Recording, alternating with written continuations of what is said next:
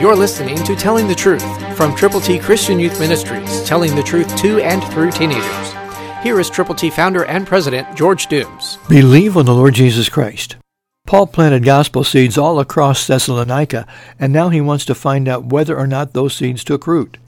1 Thessalonians 3:5, New King James says, "For this reason, when I could no longer endure it, I sent to know your faith, lest by some means the tempter had tempted you, and our labor might be in vain."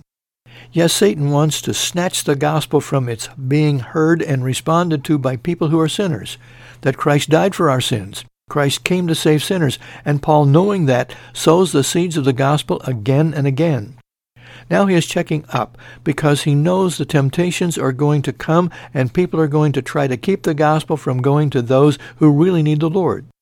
Satan uses people in his army to accomplish his scheme of things, just as God does labors in his harvest field. So will you be a laborer for the Lord? Will you sow gospel seeds? We want to send you a packet of God's ABCs for you to sow in your area to the people who need to know the Lord. Pray. Get a prayer partner to pray with you. Read the Word of God, and then take the gospel and sow it everywhere.